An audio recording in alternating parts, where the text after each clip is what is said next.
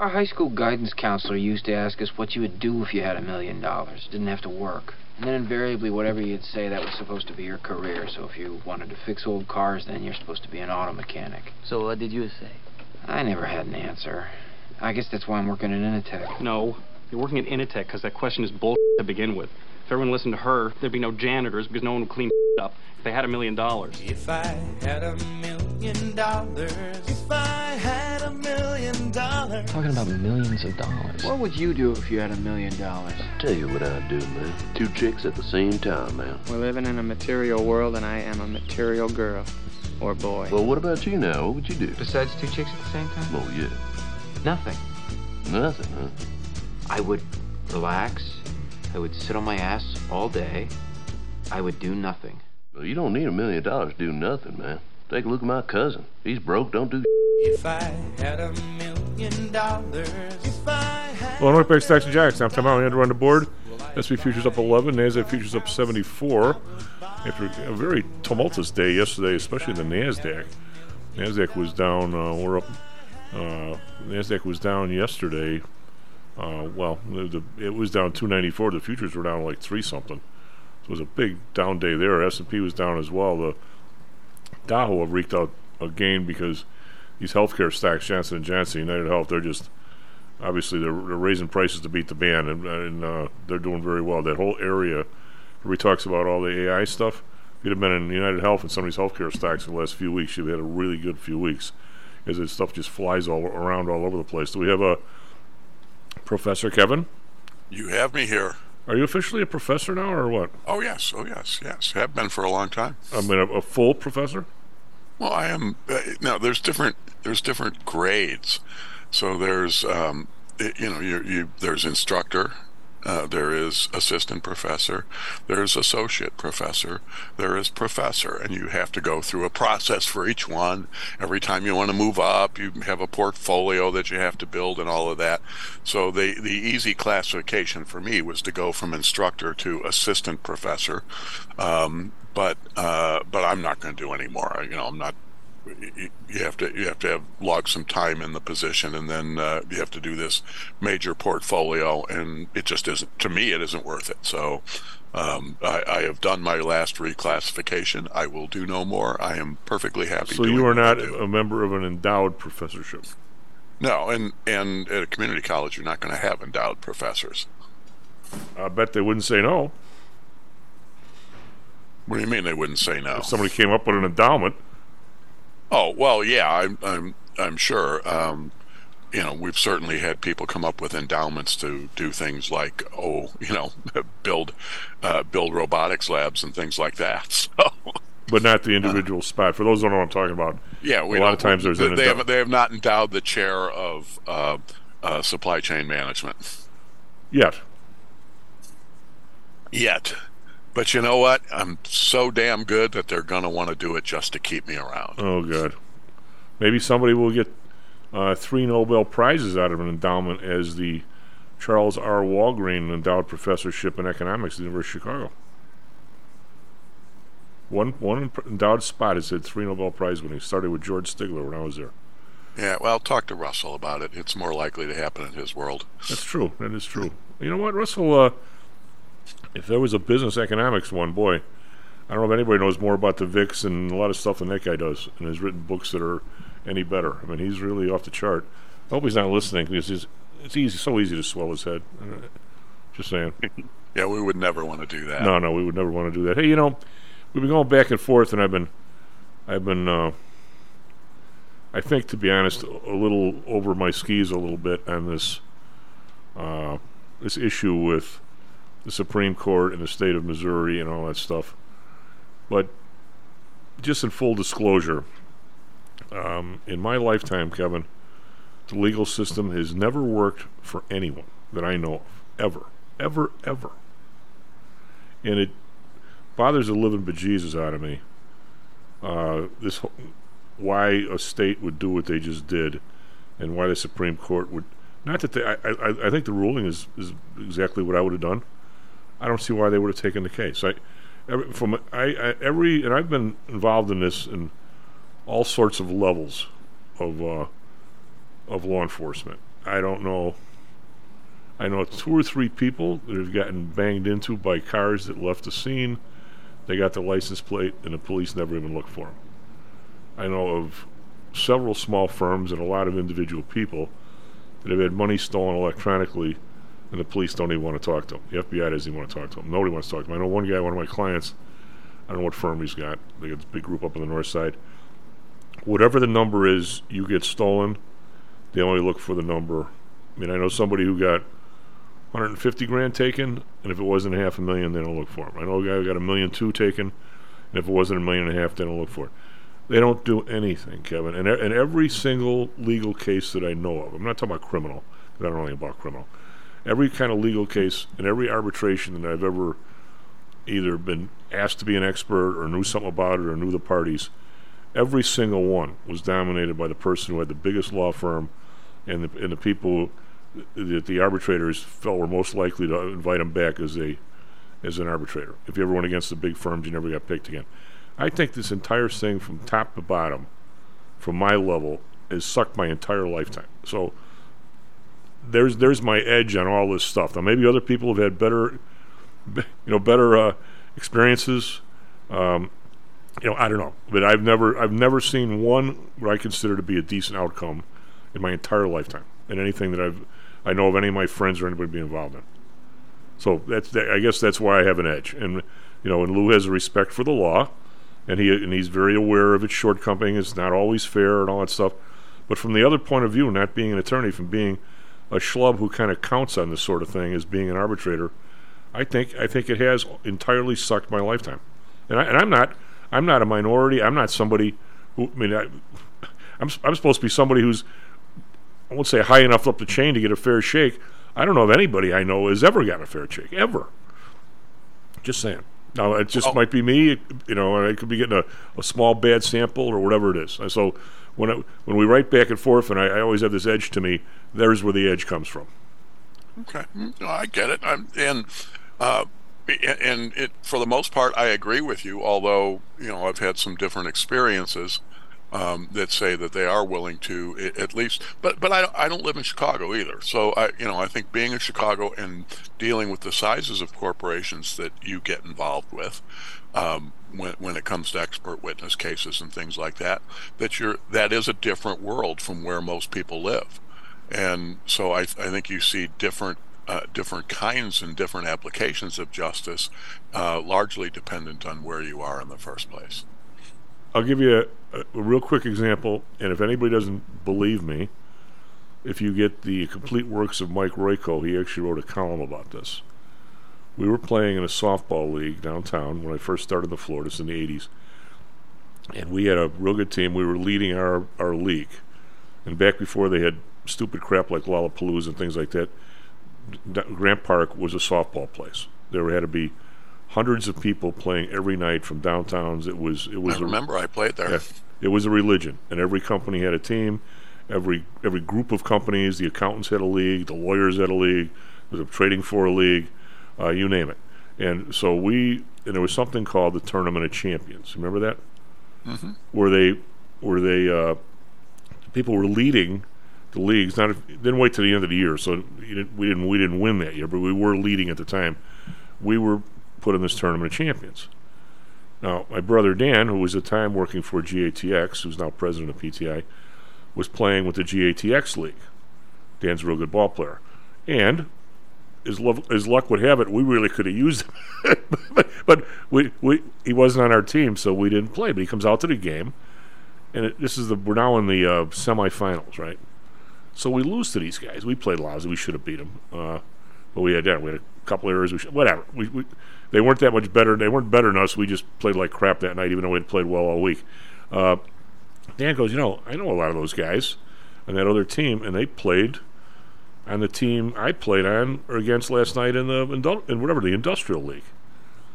So sure enough, we lose, and on Thursday morning, we get a call from the park. Now, the rules are, these are the rules, these are the laws, as Lou would say. If you're in a regular league, a park district league, like Mount Greenwood, where we played forever, and Kevin played with us, the rosters of all the teams were available to everybody. So if there was a player that was I'll use the term ringer, which is really the term, right, Kevin? If there was a ringer, it was up to you to say, hey, that guy's not on the roster because you had access to the roster. And, of course, nobody ever did because we're guys. We don't care who you bring, we'll play you, right? Right, Kevin? We never bitched. But I mean, there were always teams that would load up for certain games, and everybody thought it was crap. But nobody ever. You didn't really do a whole lot of roster complaints. No, because you figured if there almost was a point of honor that if they needed to beef up to play your team, right? and if you won, you felt even twice as good when the beer went down after the game, right? So anyway, beat them anyway was always the way to go. Oh yeah. So anyway, we get this call the next day, and the guy goes, bring your stuff tomorrow. The other team has been disqualified because they used guys that weren't on their team. Now, having said the rule, as Lou would say, this was a separate type of tournament because no one had access to any of these rosters except the guy who ran Grant Park. And he's the one who made the call. He said, hey, I walked by, those guys are not on that team, I disqualified them, you guys are in. The next day, somebody takes this to a district court, Cook County, and gets it overturned. Oh, so it was the attorney's team. I'm not sure who it was, but they get it overturned. And Royko writes a column about this, and our buddy, Doc Jim Doherty says to me, these guys can't be right. There's people waiting to get in front of a judge for months, and this guy manages to get in front of a judge with a softball complaint in like an hour. So we ended up not playing. Tom, it was an emergency. Yeah, it was an emergency. You couldn't possibly, you can't go ahead and play the game. You have to get the restraining order. So this is my first brush with the legal system in Cook County, and it hasn't changed. We'll just put it that way, Kevin. It hasn't changed. So there. Yeah. Well, do people abuse it? Yes, people abuse it. Look, if we want to restore integrity, then people have to get involved. Average people have to get involved, and we do a really good job of teaching people to look over at the stupid stuff instead of dealing with the substantive issues that we have. I've been talking about this in class lately. How we just covered some antitrust stuff in one class, and said, anybody talking about any of this healthcare stuff? When they talk about healthcare, anybody bring any of this up in the political world? Nope. We've been talking a lot in another class about privacy and intrusiveness, technology related privacy, and said, look at all these issues, look at all the stuff that is available now for law enforcement to use. Is anybody talking about how that gets used in political campaigns? Nope. So, well, you guys, it's up to you, because I'm going to be sitting in the rocking chair on the porch just criticizing everything that walks by in front of my house. So it's not going to be my problem. It's going to be your problem. I'm going to say, Kevin, with every day that goes by, I'll use the term standing, the legal term that I learned this week. So you learn something every week. We have less and less standing to do anything. As it applies to the legal term, I don't think that's true. But so you tell me what you're trying to. Well, I'm saying what could you and I could look out and a few other people from the show, and certainly some of the listeners, we could find, if we sat for an hour over a beer or a cup of coffee, we'd find 10 absurd abuses in the system. And if we lobbed a lawsuit at it, we would get no place, because we're not the people that are being harmed. There's been no damages. There's been nothing. I mean, I'm going to say that every single time, I haven't gone to a game in a while, my buddy Jimmy went to the Cub game last time, saying every single time somebody goes to a Cub game and pays $12, $15 for beer, whatever you pay, you are being harmed by the ridiculous antitrust exemption that Major League Baseball has been given. Every single time you walk near Wrigley, you get harmed by $1 or $2 or $3 or something. It's quantifiable. Probably not quantifiable, but maybe in my younger days I could have made a stab at it. And yet, if somebody, class action, if somebody somewhere, if you went any place to say, the Supreme Court, I'm going to file suit to say this should not be, they are interstate commerce, this should not be a monopoly, there isn't anybody that could beat the law firm they would find and say, you have no standing, you've not been harmed, you haven't been doing anything. Yet the state of Illinois, or the state of Missouri, is not going to back our claim. at all? Do you think the guy? Well, So what I think would happen, and we're splitting hairs a little bit on the process here, is you would indeed have standing to file a suit. You just get your ass kicked in court.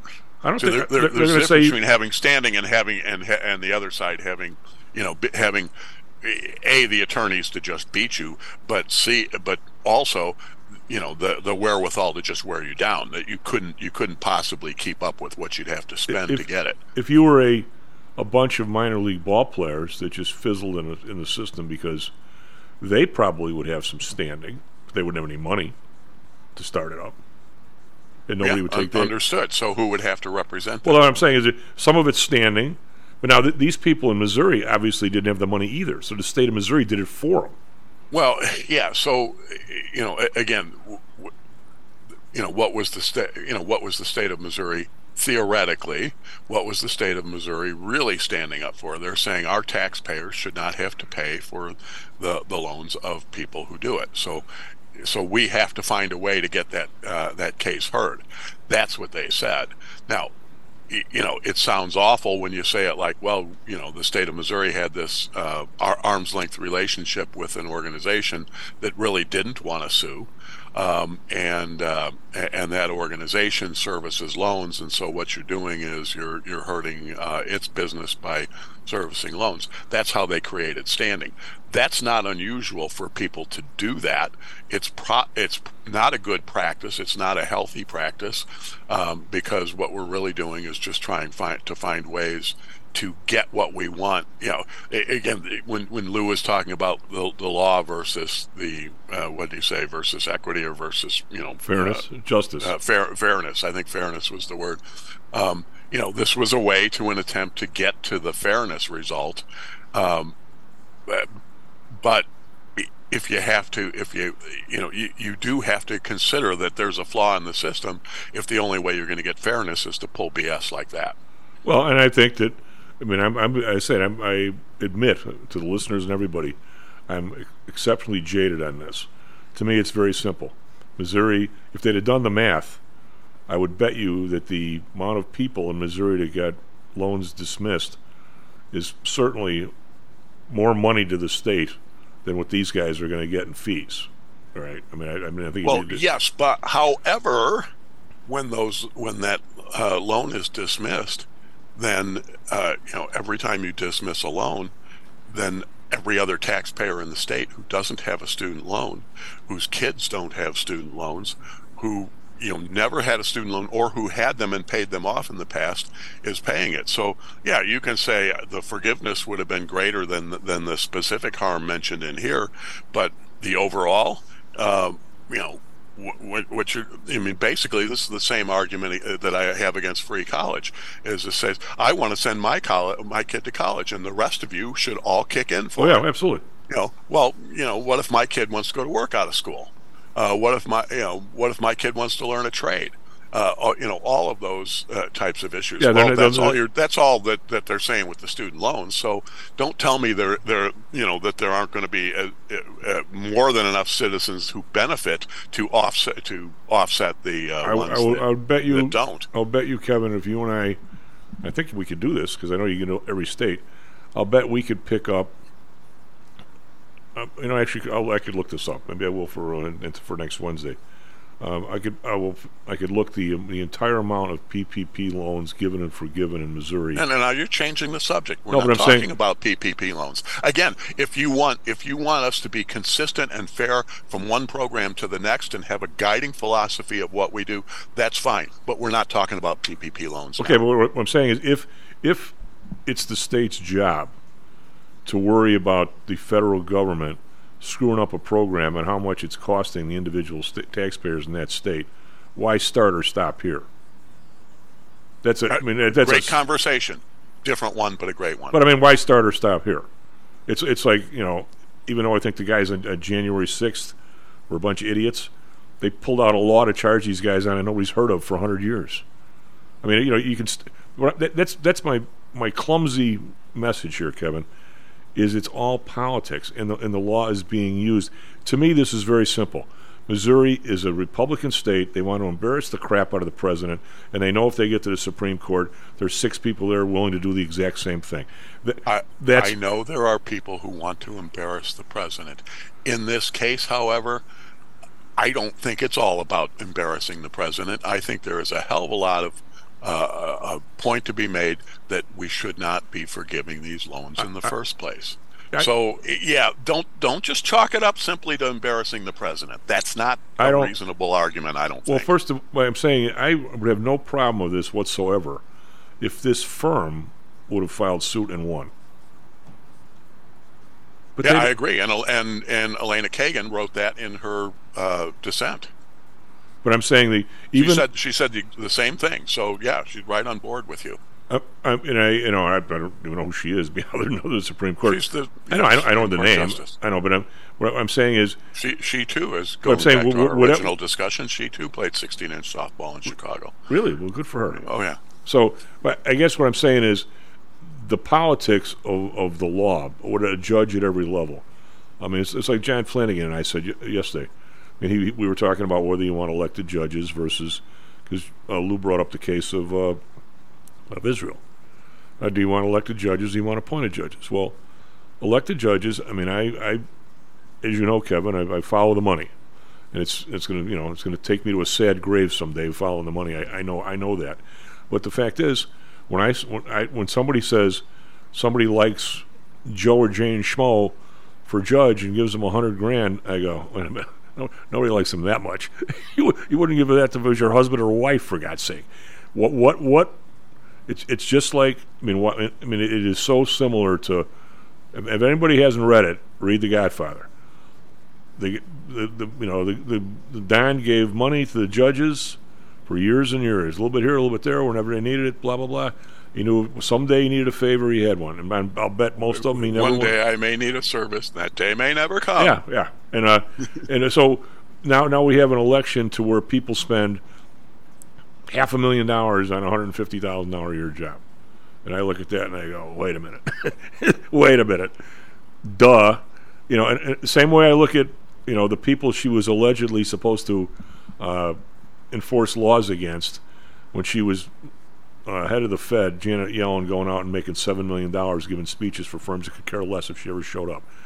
I look at that, Kevin, and I go, that's way too much. What's going on? I've listened to her speak enough to know that I sure wouldn't pay money to hear it. Yeah, and once you do that in anybody's world that I would like to be in, she is, by doing that, and I'm not saying it's illegal, it's probably immoral, but it's not illegal, she would never get a job back in my administration. Here she is back, doing the same thing. I mean, so I think the average citizen is really sick and tired of this crap, Kevin, on every level. And I don't know how you fix it. I honestly don't.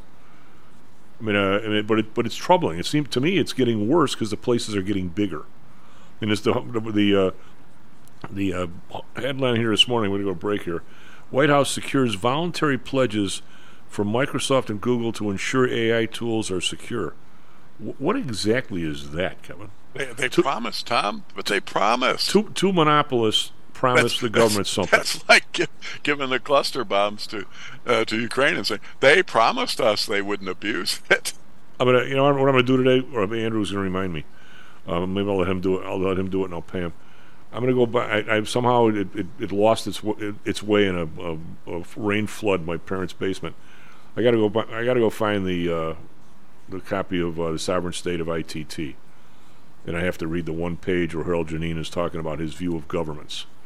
And this Biden, if he could even read anymore, he needs to read that page before he talks to the chairman of Microsoft or Google. They don't care about him. They don't care about the U.S. They think they should be the world government, for God's sake. Am I wrong? Well, he probably should have read the recording rules, too, for Ukraine, the rules for recording, or the law for recording conversations. Well, so he probably should have read those, too, before he talked to the president of Burisma. Yeah. Anyway, SP futures up 9.25, and NASDAQ futures up 64. We're trying to come back from real crummy days in those areas. The Dow is up 163. You don't have to worry, Dow's up every day because of the stocks that are carrying it. Well, today it's what do we got going up today? We've got Honeywell up a buck. We'll talk about this after the break. Be right back. How much confidence do you have that your investments will make you wealthy? Do you truly know the odds? Welcome to Luckbox, the control freak's guide to life, money, and probability. Luckbox shows you how to gauge the likelihood of success before you commit to an investment or any other decision. And Luckbox is free for 1 year at luckboxmagazine.com/jocks. Each new issue dives deep into the current investing climate, separates the signal from the noise with relevant trade ideas, and equips you with cutting-edge tactics you don't already know. Luckbox is the essential magazine for proactive investors who are hell-bent on pursuing life, luxury, and happiness through sports, fitness, travel, food, spirits, music, and a whole lot more. Smart investors don't bet on possibilities, they play the probabilities. Luckbox is $7.99 on newsstands, but you can subscribe for 10 free digital issues at luckboxmagazine.com/jocks. Don't rely on luck. Get Luckbox at luckboxmagazine.com/jocks. Is your business being challenged by the complexities surrounding healthcare reform or other matters related to human resources management? If so, then Cognos HR can help. A longtime friend and contributor to the Stocks and Jocks radio program, Cognos HR provides its clients with a perfect blend of strategic consulting and day-to-day HR management to drive overall improvement in business performance. Companies that join the Cognos HR family are better able to manage healthcare costs, enhance benefit offerings, and improve employee satisfaction by leveraging our access to Fortune 500 benefits. Our innovative onboarding and payroll technology, along with our constant attention to detail, enables us to provide the highest level of quality service to our clients. Now, your time and energy can be focused on generating business and increasing your bottom line. We'll take care of the rest. For more information, call us at 630-401-8810 or search us on the web at cognoshr.com. Cognos HR, Innovation in Human Resources. Licensed in Illinois and Arizona. Stocks, Jocks. Stocks and Jocks. Stocks and Jocks. You are out of control. Here, right now, right here, right now, right now.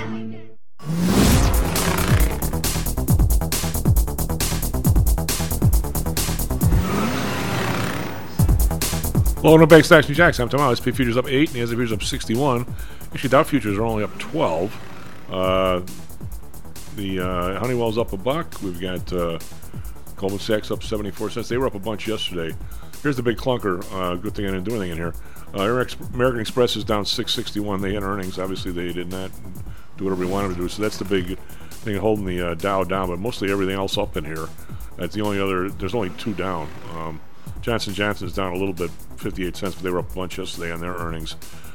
Kevin, evidently, an awful lot of people, they're making a boatload of money on hips and knees because all that surgery was put off during COVID, and I guess it's happening all over the place. People are going back and getting things fixed that they didn't get fixed for 3 years. Over in Asia, for the local economy here, we have some of those companies in Kosciuszko County, right south of Elkhart. I didn't realize that Johnson & Johnson was that big in there. Were those the divisions of Johnson & Johnson? I don't think so. But it's also, Johnson & Johnson's got to have some piece of the related drug market too for those surgeries.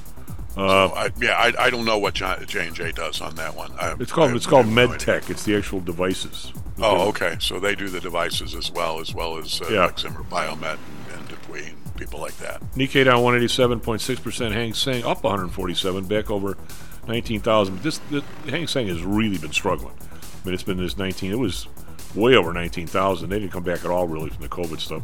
Shanghai down $2, 31.67 over in Europe. Kind of a mixed bag here. We got the DAX down 70, it's 0.4%. FTSE up 10.1%.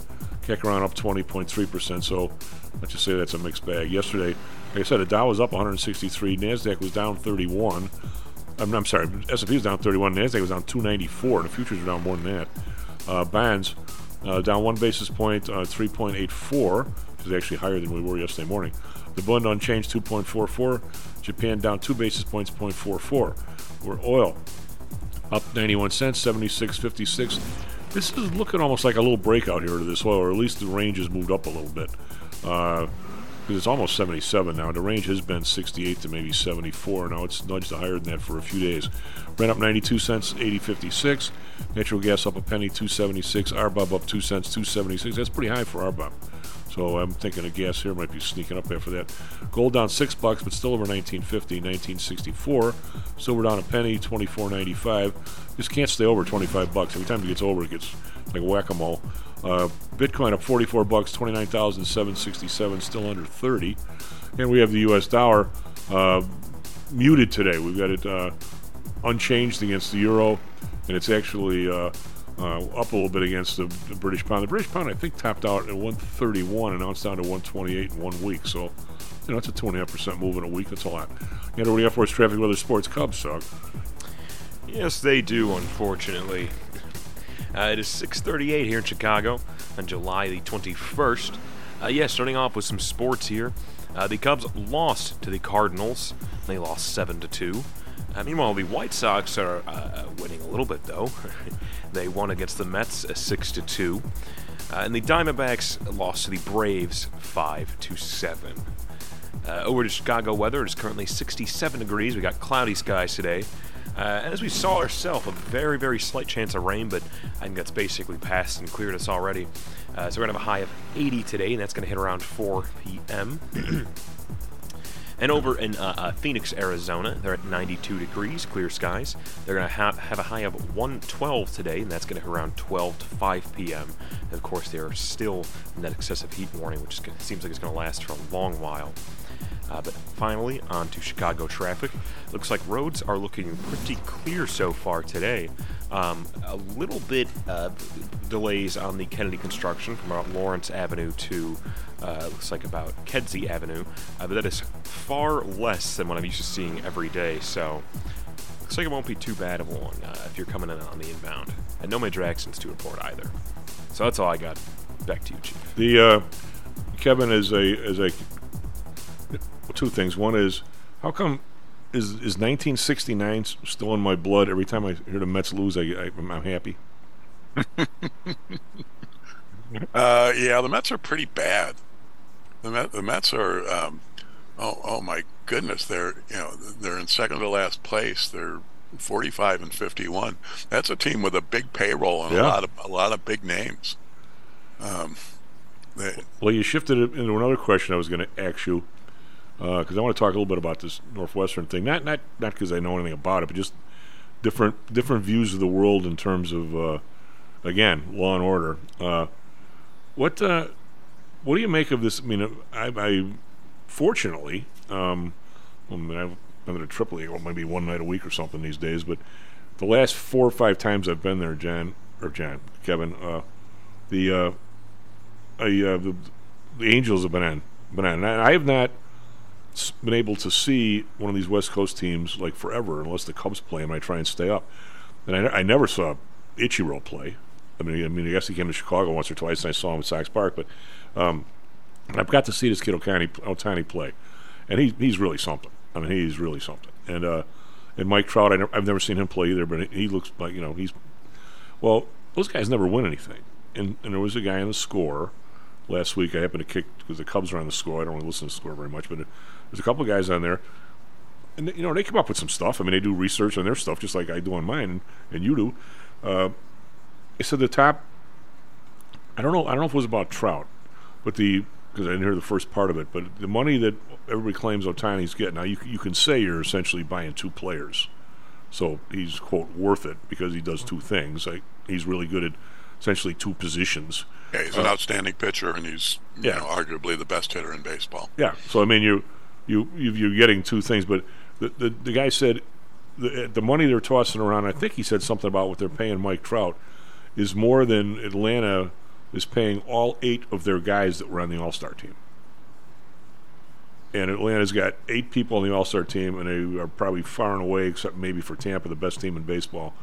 Which would you rather have? And I don't think there's a doubt in my mind. There was one team, Kevin, and I don't know if they got new ownership, they stopped doing this, but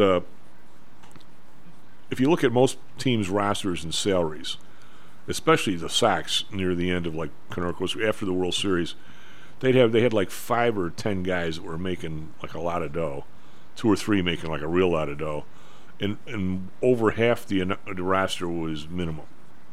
And if you look at a lot of these teams, a real lot of them are like that. Yet Texas, for whatever owner they had. I think they might have changed. Maybe it was the new stadium, whatever. But there was a period of time in there where they had, over a period of years, one of the best records in baseball. They never won the World Series. I don't even think they got to the World Series, but they had a really good team. Their deal was instead of having 4 guys making $20 million and the rest of the guys making the minimum, they had like 15 guys making 4 or 5. The idea being is they wanted depth in the roster. Now, they always had a good team. Something always happened in the playoffs, but it's a difference in style. No, I mean I don't know if you get Ohtani, he's somebody to go and watch. But if I were able to get him and Mike Trout, and I'm paying the two of them $100 million a year, and the rest of the don't team. forget Rendon too. They paid a big money for Rendon, who's been injured a lot. Okay, but he was one of the best third basemen in baseball when they got him. Now, does the bottom 15 guys on their roster, are they all minimums too? They must be. Well, you're not doing a salary cap in baseball. They have luxury tax, but they don't have salary cap. So it is up to each individual team. You can look at San Diego and the same thing is they paid up big money for a lot of players, and with with also not as much to show for it. They're in 4th place and they're 46 and 51. So sometimes it backfires. But yes, it's like every team sport. But this is true in baseball. You must be good at every position. You don't have to be great at every position, but you have to be good at every position to win. And so when you spend a lot of money on players, you may pay to get good players at other positions, but boy, when you get somebody out with an injury, and over these last couple of years, I've seen a lot of people out with injuries, more than I don't have the data to back it up, but my gut feeling is that there are a lot more injuries, and a lot more of these injuries are soft tissue type of injuries. You always had your guys getting Tommy John surgery. You always had people who would, sprain an ankle, break an ankle, break a wrist, getting hit by a pitch or anything. But the number of abdominal pulls and muscle strains of various kinds, it seems a little weird. I don't know, maybe it's the kind of thing that happens when you inject spike proteins into your body. Could be, speculating. But as as all of this goes on, you have to be good. So now when Rendon gets hurt, who's your backup third baseman?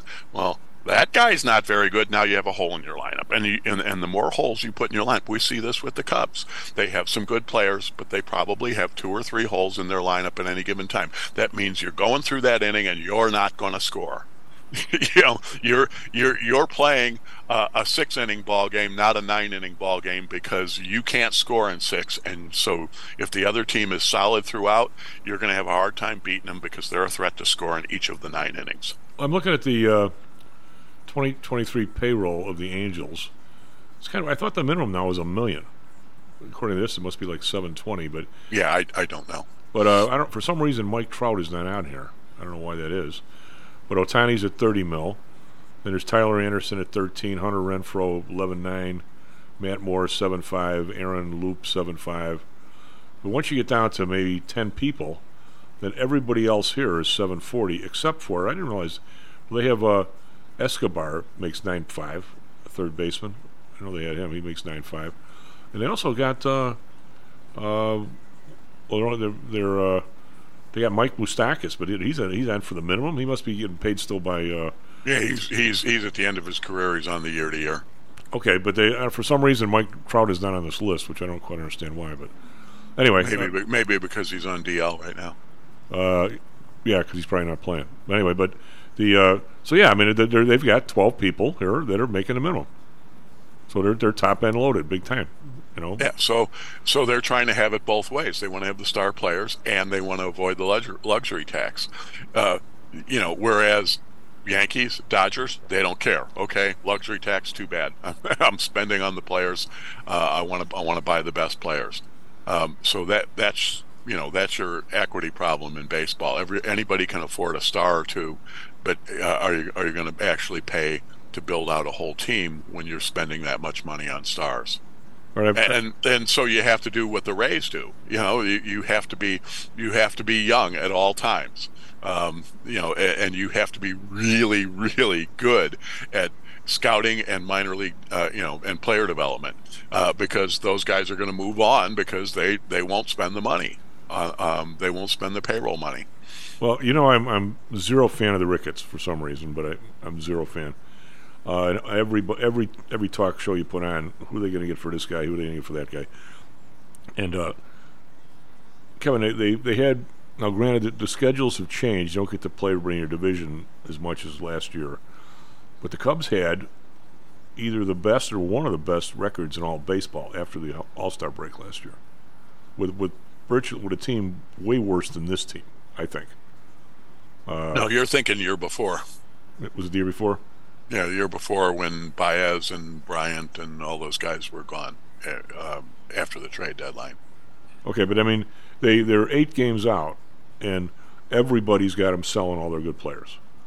In a big market team that's allegedly full every night, although the last two nicest nights ever in the history of Chicago in July, 4th inning, the lower deck's half full. Now, where the schlumps sit, like where I used to sit in the upper deck and the bleachers, they're pretty full. But does anybody show up for these games when they have the tickets? The Cubs, as you look at it, there's only like 6 teams that are down from last year's attendance per game. The Cubs are up, actually. They're up 651 people per game, so they're about steady. Those are tickets sold. They are tickets sold, but that's, when you're looking at their ticket revenue, now that doesn't give them any concession revenue, that doesn't give parking revenue, all of those other things that come with people showing up for the game. But what I'm saying is, if they're plus 651, then probably butts in the seats. Well, it's hard to say because you don't know how many butts in the seats they had last year compared to this year. That we don't have that number. We only have the ticket sales number. So is that the most closely guarded?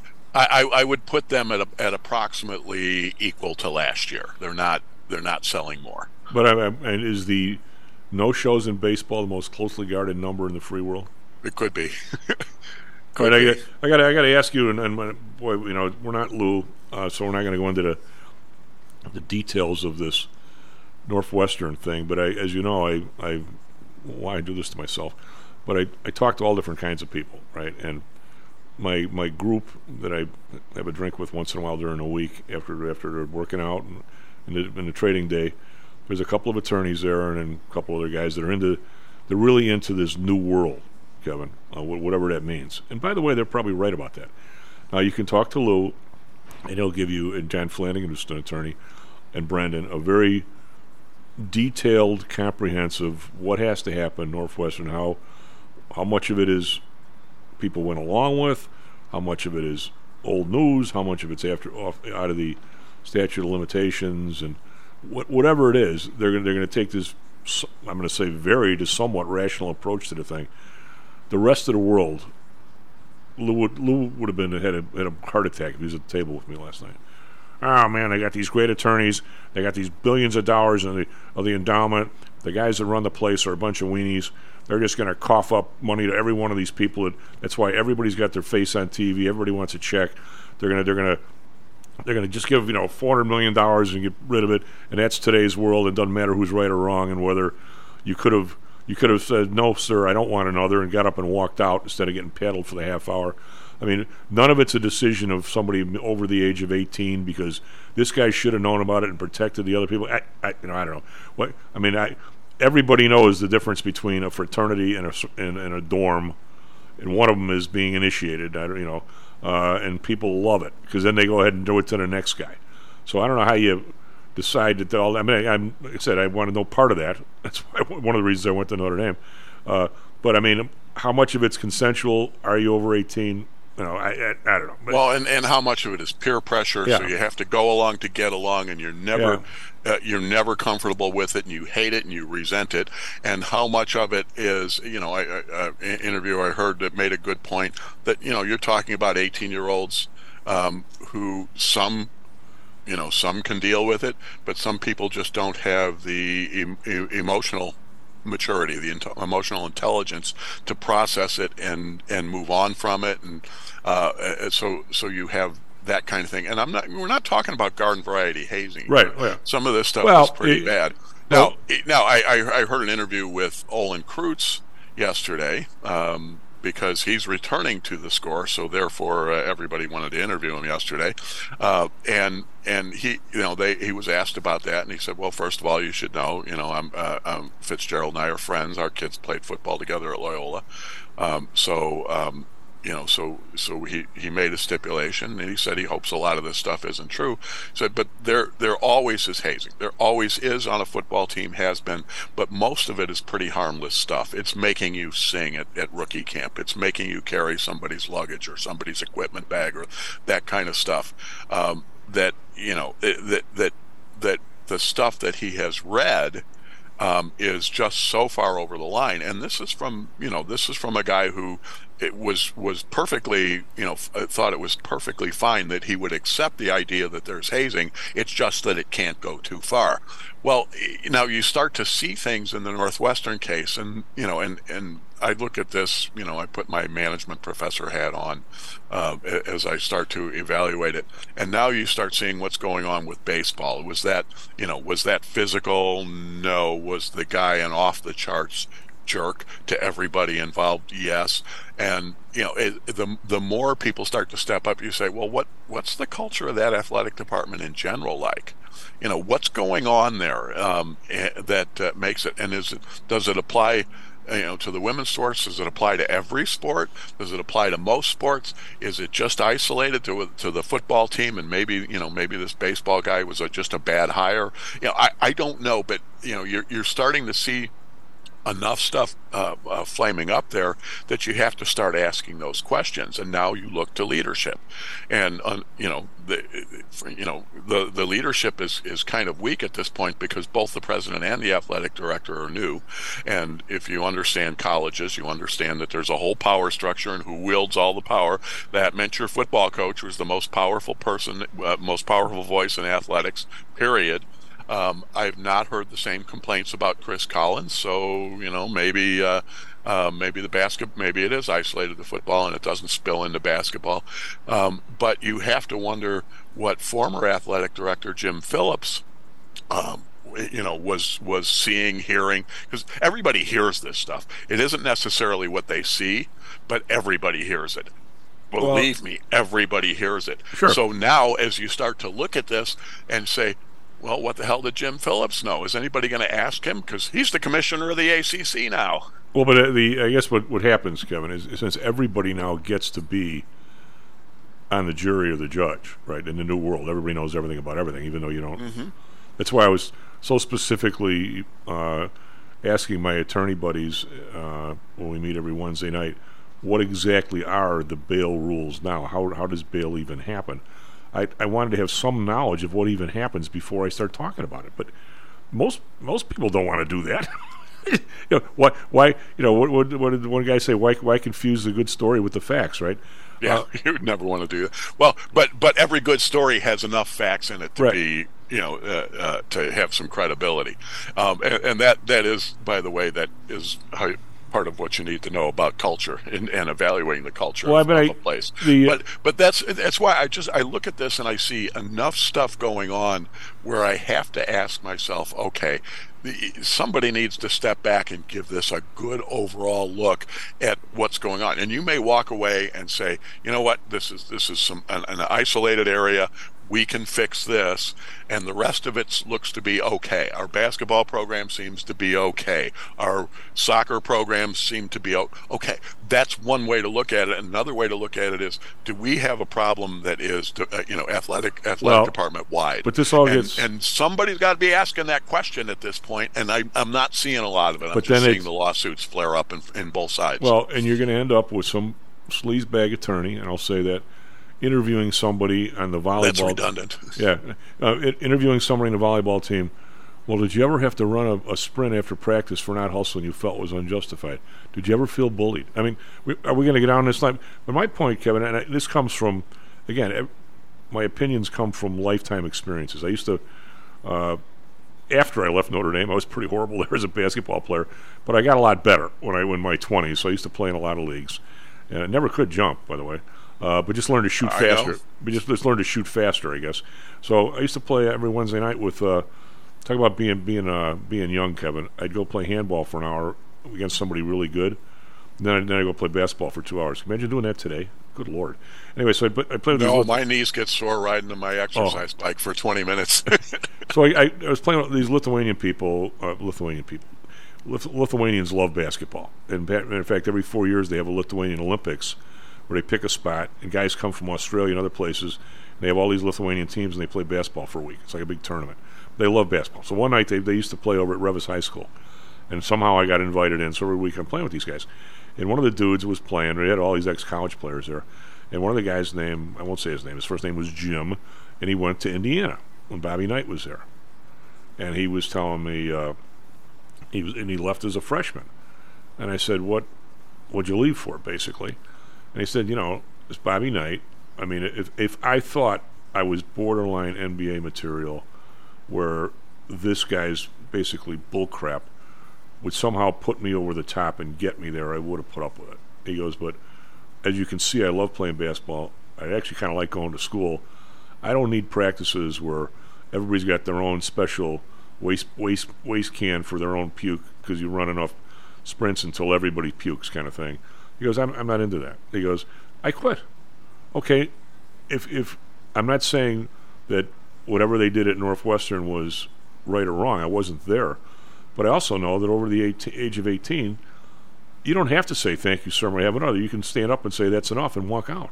Yeah, that wasn't always so easy, Tom, though. Now that they can transfer at will, you can just say, that's it, I'm out of here, I'm going to go someplace else. But at the time a lot of this was happening, you couldn't do that. Okay, but you had to sit out a year. So there was a significant price to pay from a career, an athletics career standpoint, to walking away. So that's why a lot of people would go along to get along. I'm saying this, but this guy said, I made the assessment, but he was a much more mature kid when he was maybe 21 when I met him, much more mature than half of these guys. Right? He just said, I don't care what scholarship wasn't worth it. I'm out of here. I go play basketball somewhere. I wanted to go to school and I wanted to play basketball.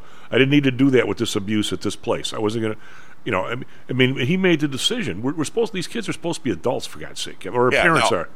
I discussed this with a lot of different basketball players because as nice a guy as he was, Mike Bray would really get into his guys at times. He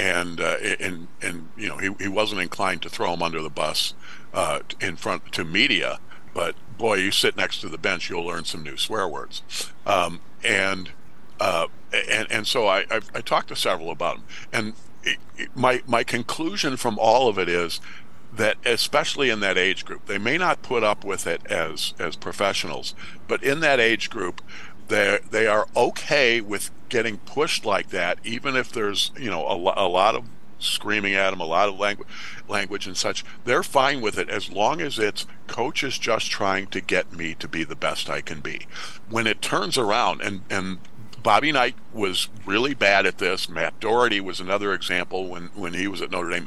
When it's all about the coach, and now you're screaming at people, the players don't care. Well, but I mean, they're not going to put up with it. They're not going to tolerate you when the message is you're embarrassing me. But Coach, I mean, I don't give a poop about you. Well, one of our favorite coaches, I guess, and then we got Carl coming in, was Muffet McGraw. And everybody who showed up at Notre Dame knew that her practices were a step above everybody else's. And that if everybody else is running 10 sprints, she's running 15 or 20. I mean, am I correct? Everybody knew that was part of it. McGraw was pretty darn caustic with her people too. And that's why she had a lot of people leave the program. But the people who stayed, and put up with it and improved, they got better, and they are still engaged and still big fans of hers, and they talk about how she helped them grow. But she was not. She's got a very good public image, but she was not very nice as a coach, and to say the least. And so you had she had the Bobby Knight phenomenon. But if she wasn't as bad as Knight, but she had that same phenomenon. People would say, I'm not putting up with this and I'm leaving, or it's, she offends my tender sensibilities or whatever it is. And other people would stick it out and claim to be better for it. Okay, so I'm sure Carl's listening a little pine when he comes on. Throw an attorney in there. and a check. Even though you knew that Miss McGraw was a little harder on conditioning than other coaches, did you ever feel she went too far? Well, yeah, there was one night, I missed 3 layups in a row and she made me run 20 sprints. Do you consider that bullying? By the way, if you say yes, I can give you the list of players who thought she went too far, and I think the idea that it's bullying is just stupid. But you don't have bullying's for 7th graders. But you're going to ask the question as a reporter and as a good guy. When a lawyer asks the question, he's saying, "Give me the right answer," and there's a check in it for you. It's a big difference in this. That's the part that frosts the living bejesus out of me. Okay, By the and way, that's if you're that's on the what's list, going to happen at Northwestern. That's why it's better to have a healthy culture and a healthy approach to how you coach the players in the first place. My prediction is at the end of the day, because they don't want any part of it, NIL. I don't think they're going to get pushed back on the stadium. At the end of the day, Northwestern drops football. They might.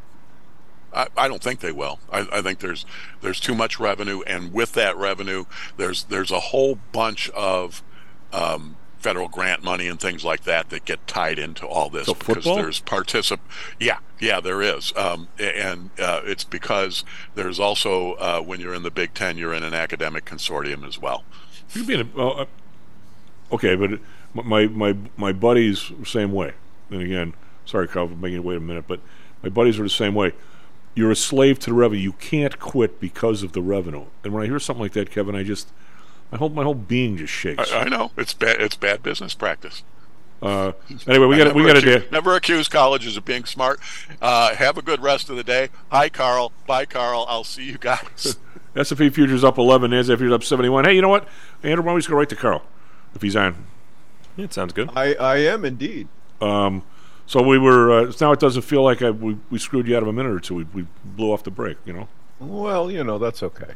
Well, maybe it's okay. I don't know. Ask the advertisers. Well, I'm the advertiser, so what the heck? Well, yeah, I know. It's speaking of which, have you seen? This is maybe a little off from the topics that we wanted to go hit today, but have you seen this proliferation of ETFs that are essentially writing different kinds of condors and screwball option strategies? Well, first of all, since I do some of them, they're not screwball. Of course, when well, no, I know, but I mean, what you're talking about as a managed ETF, right? And they've shown up now. There's a couple of them that people have asked questions about on my forum. There's areas on my forum that aren't. They only show up if you've been there a while and you've contributed. That's how I keep the Bitcoin scammers out of my system. Is you actually have to be a participant.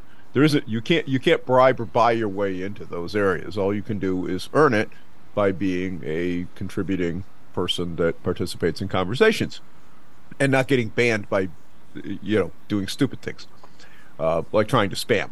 Yep. So anyway, there's a decently active community and has been now for over 10 years on this thing. And just in the last, I don't know, it's been about 3 weeks. These things have really started to pop up, apparently. I mean, they weren't really on my radar. If I wanted to do this kind of thing, I'd just do it, right? But first of all, you're capable of doing it. Most people aren't. Well, I understand that, but but you can take a look. You can, you can take Thinkorswim's desktop application, and you can take a complex option strategy and model it, and it will give you, the profit and loss breakpoints and how it's supposed to behave, right? Okay, and that's what these guys are basically doing. Is they're doing things that anybody could do, but they're doing the work instead of you doing the work. Well, I mean, there's sort of different levels of this. Yeah, there are. But anyway, one of the things that I seriously dislike about this, and anybody who's traded for any length of time, you obviously have, I obviously have, some other people haven't though, is that all these things and all these models, and you put them together and you graph them out and you say, okay, I'm protected below this price. I'm capped, and the exchange for that is I'm capped off on my gains at this. okay, because typically that's how you do that kind of a thing, is it's a collar of some sort. This all assumes, when you have multiple legs open like that, this all assumes you have an orderly market. And if you get assigned on one of these things, you can replace it. By the way, what you're describing, maybe without knowing it, is our trademark protected index program. I know this, and you know what? And that's fine, as long as people understand that there's an asterisk at the end of these models, right? Well, not really. It depends on how simple the strategy that Carl's talking about. And by the way, I got about 8 emails the other day because one just dropped out on like Monday, and it says ETF. Somebody, I still have the emails. Everybody said, by the way, isn't this your strategy? And I go, yeah. But here's. Give me a minute, Carl, and I'll go through the iteration of the retail community as I see it. When I was at the CBOE and the marketing committee and so forth, they would have seminars. Other people would have seminars to teach people how to trade options. Okay, but a lot of firms totally they don't want any options because it's too complicated for them, even though it's not that complicated, and they really just want people to buy stock on margin and make money off the interest, right? That's just what everybody wants to do. So back in 1997, when we'd started the firm in 91, and people did all their own stuff, and finally they said we'd rather just you guys manage the money for us. So my brother Dan and I decided, okay, well, what are we going to do? I've been an OEX trader for 20 years, was still trading there, wasn't a real stock picker, was never comfortable, and here's 100 stocks, I'll pick the best 20. And, I guess, but I never had that kind of ego because before the OEX, I traded in crowds where there are 4 and 5 stocks and walking in one morning and say, these 2 are going up, these 2 are going down, this one's flat. You realize after about 2 days of that, you're an idiot. You even think that, right? But of course, the rest of the world believes they can do that. And maybe they can, Carl, maybe they can. Several things came together. The ETF, the Spider had just come out on the Amex. And the puts, after the 1987 crash, the puts went out, you had leaps. So they had longer term options. So options do not decay like your car insurance. I mean, if you pay for a year versus 6 months, you might pay a little more for the 6 months because they got to process 2 checks, but basically a year is double 6 months. Well, options decline with the square root of time, not with time. Okay, so if you were to buy a year and a half put option, say, which gives you right to sell a stock, read insurance, it's going to and sell call options, which at the time were only monthly. The call option is to pay for it. The call option is going to decay faster than the put option. So, in theory, if the stock never moves and the implied volatility never moves, after about half the time, actually less than half the time, you've paid for the put. Right. And but as this strategy sort of evolved, people said. And we used to have seminars on it. We'd have 20, 30 people every other week when people actually, when the world was different, when people wanted this kind of stuff, they wanted smaller firms, they wanted somebody they knew to manage their stuff. The big firms have taken all this over. Okay, so, but the thing was, they would understand the strategy and understand what I was doing, me and my brother were doing. They didn't want to do it. They didn't know when to roll the call, when to roll the put.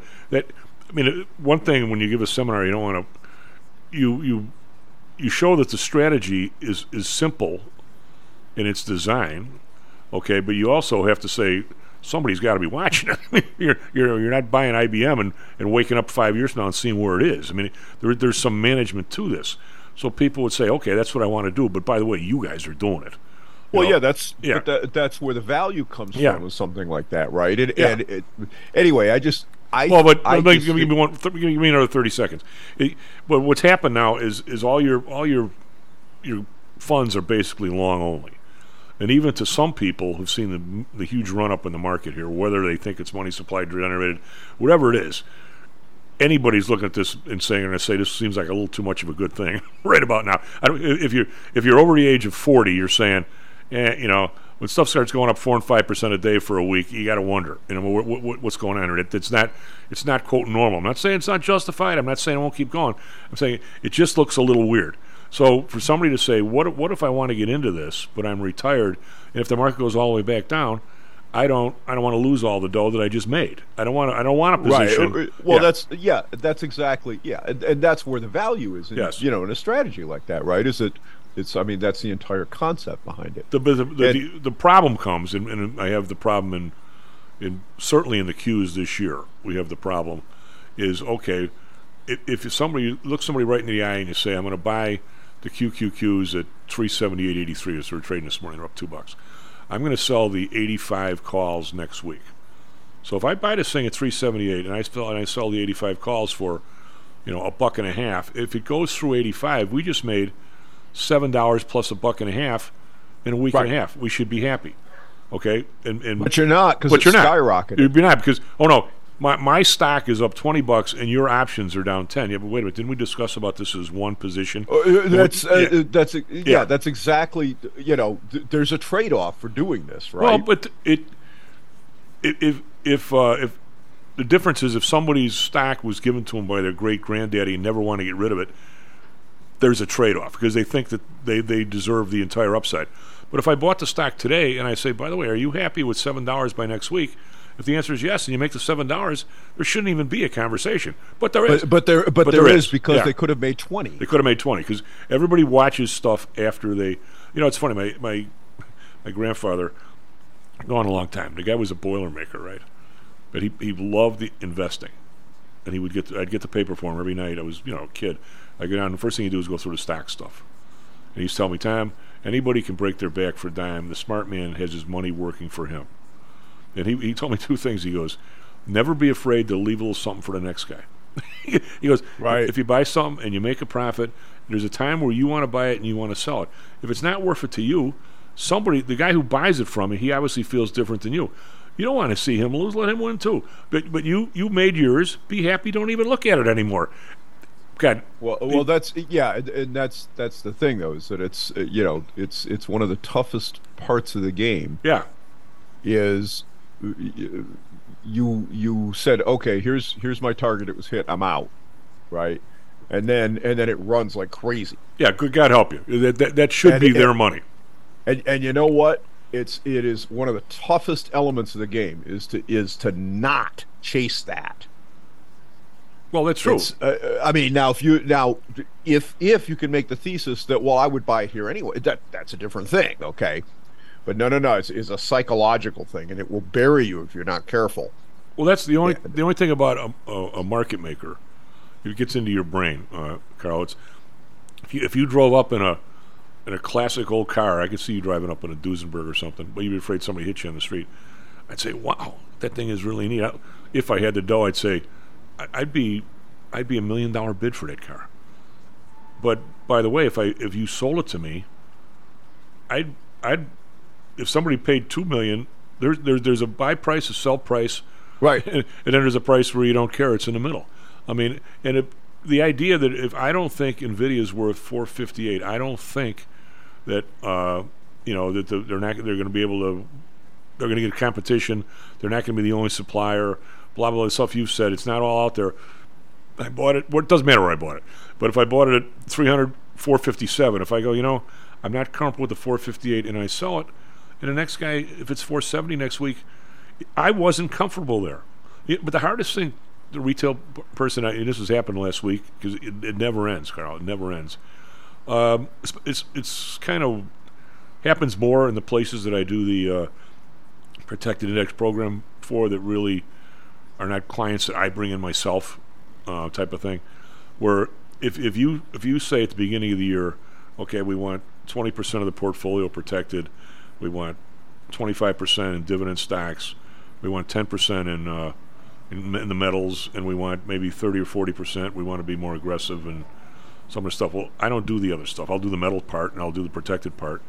And we have other people that do the other part. But now, the hardest conversation to have is clearly the more aggressive part this year has made the dough. The stuff, the dividend stocks, your telephones, your stuff like that, your oil companies are getting their ass kicked, basically. They're down right here. But the call you're going to get, inevitably, because I've gotten a few, and fortunately I'm a kind of a fringe player, I'm just on the phone call, every single person Sell the metals, get rid of the protected stuff, get rid of the oils and the dividend stuff, and put the money. The object is, if you have a few stocks that now are a bigger part of your portfolio than they should be, as much as you may like them, as big as the winners are, you want to cut back on those. Nobody thinks like that. No, nobody wants to trim that because oh boy, is it running like a know. Well, I'll tell you what though. Here's something that I have not heard from very many people, but I think everybody ought to be paying attention to this in a serious way, and that is federal government current tax receipts. This is only reported quarterly. Okay, so this is. I thought it was monthly on this Treasury thing. Well, it kind of, sort of, but it depends on what you're looking. It depends on where you're looking. Okay, which data set you're using. All right. Well, the summary of receipts, outlays, and the one I look at it all the time, and you sent me, that's monthly. I mean, it says monthly. Correct, but that's the monthly Treasury statement. Right.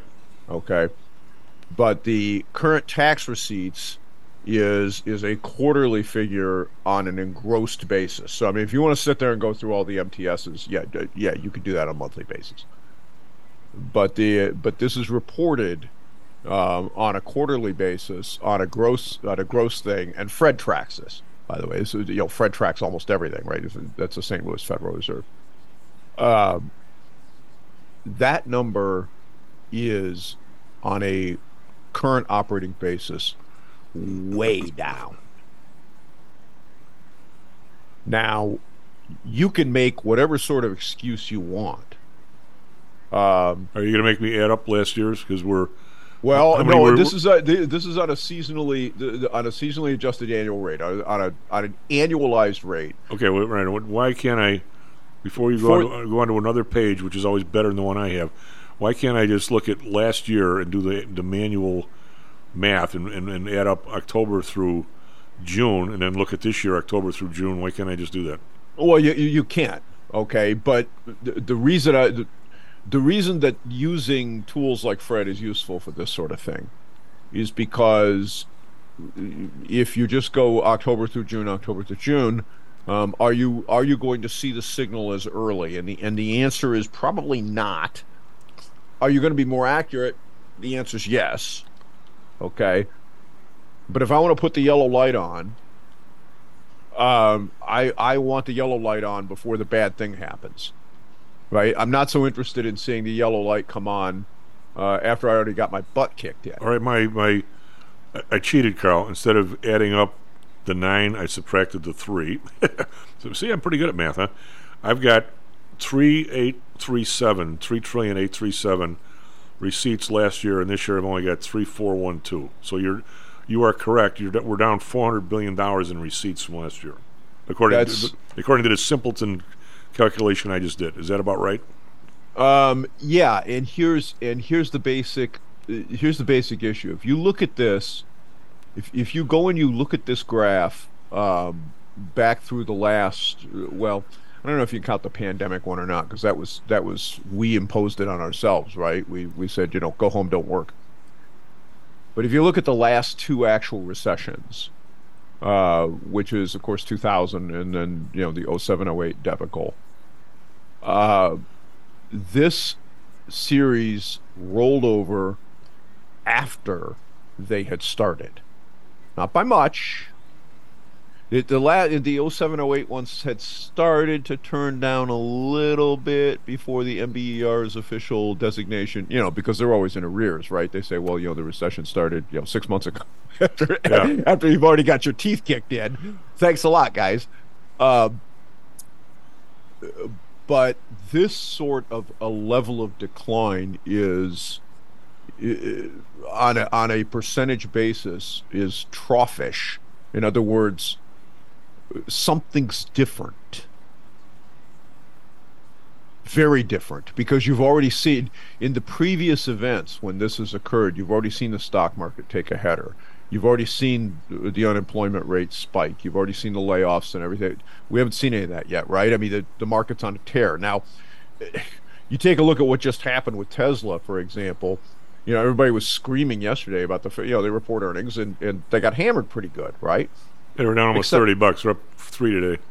Yeah, they were. They're down about $30. You realize that only goes back to like 2 weeks ago Monday's price. Yeah. Okay. I mean, same thing with Nvidia. All right, and take a look at Netflix. Netflix got pounded on their earnings release. They were down almost 9%, was it? Yeah, it was about 10% Yeah. dump. Right. Okay. That was back all of about 3 weeks.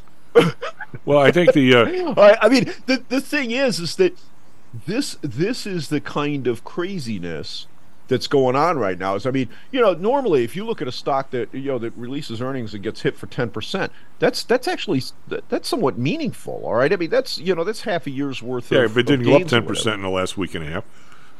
Like you say. But they did go up 10% in Yeah. the last week and a half, right? And so all of a sudden it's like, well, that doesn't really mean anything. It's a big number, but my caution here is that the high frequency data, because let's face it, everybody that actually works, everybody that actually does something, you all pay taxes, and while we pay, those of us that are independent contractors like myself and make our money independently, heck, my daughter, all right.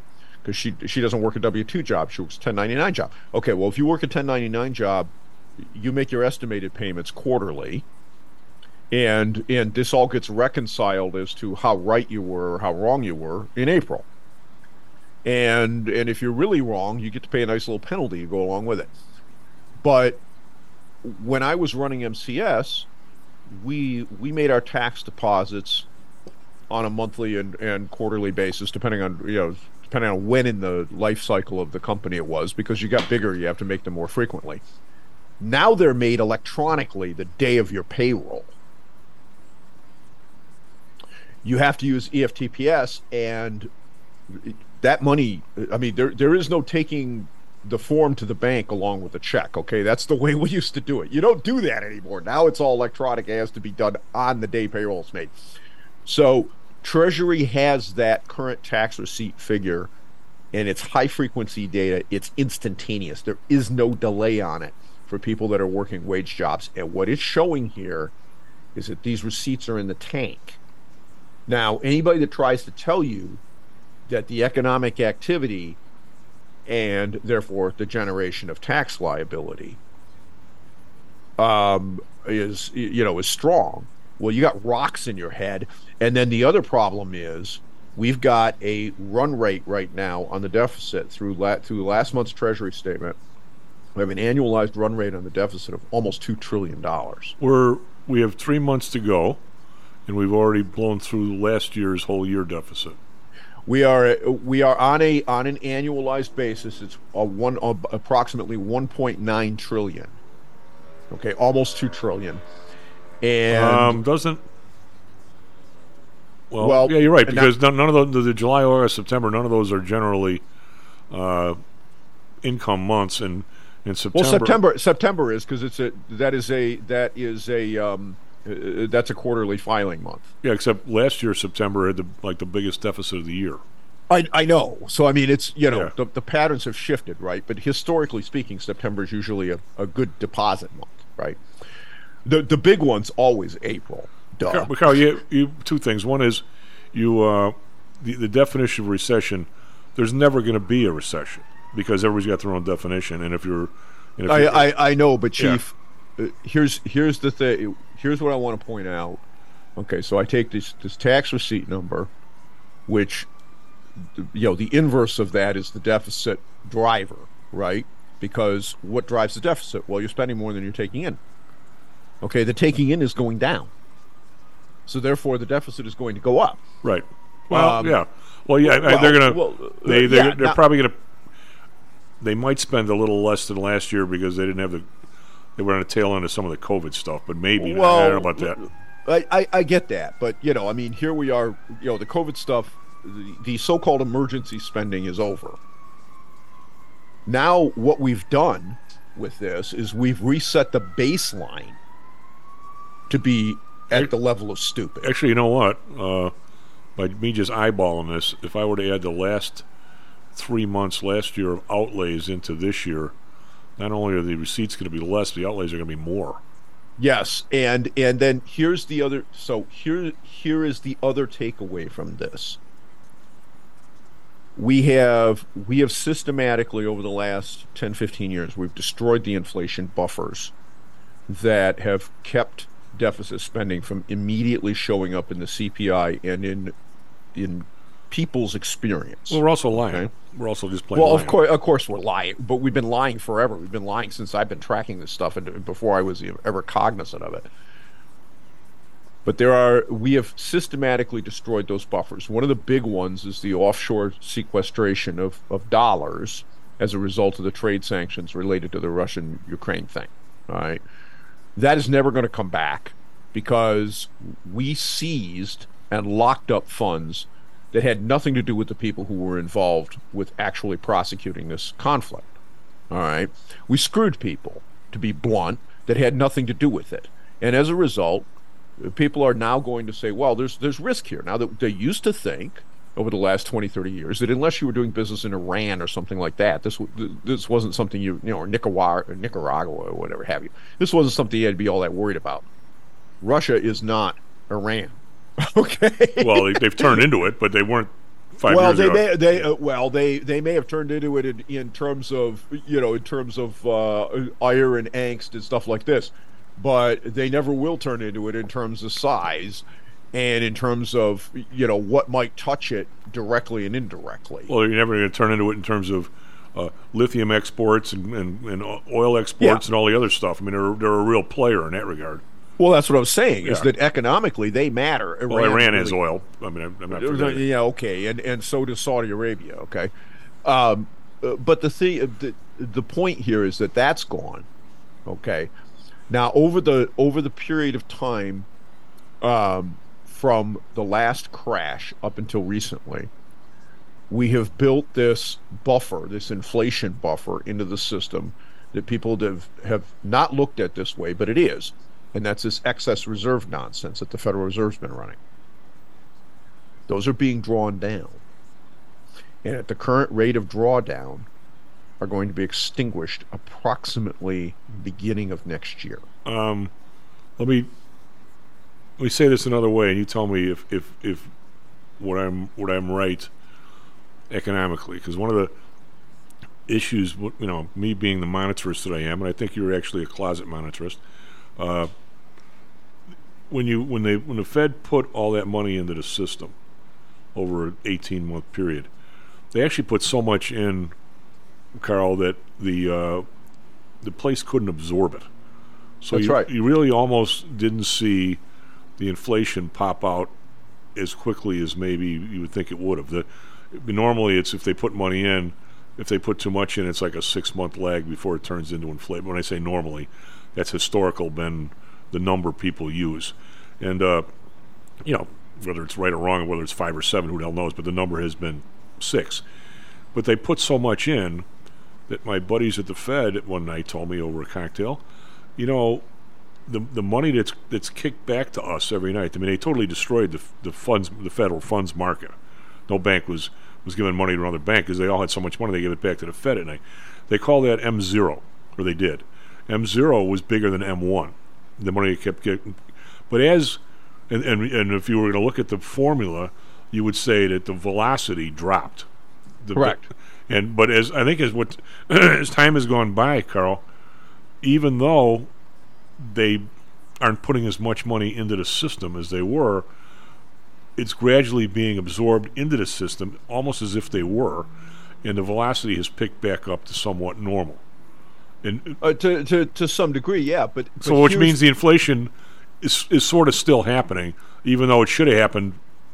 And I also think, to lead it on even further, if you put a 6-month top on everything the Fed does and say, this is when it actually happens, we are now maybe near the tail end or 2/3 of the way through the incredible monetary bulge they put in for the Silicon Valley thing, and that's the power behind this market right now, and that has been stopped for 2.5, 4 months now.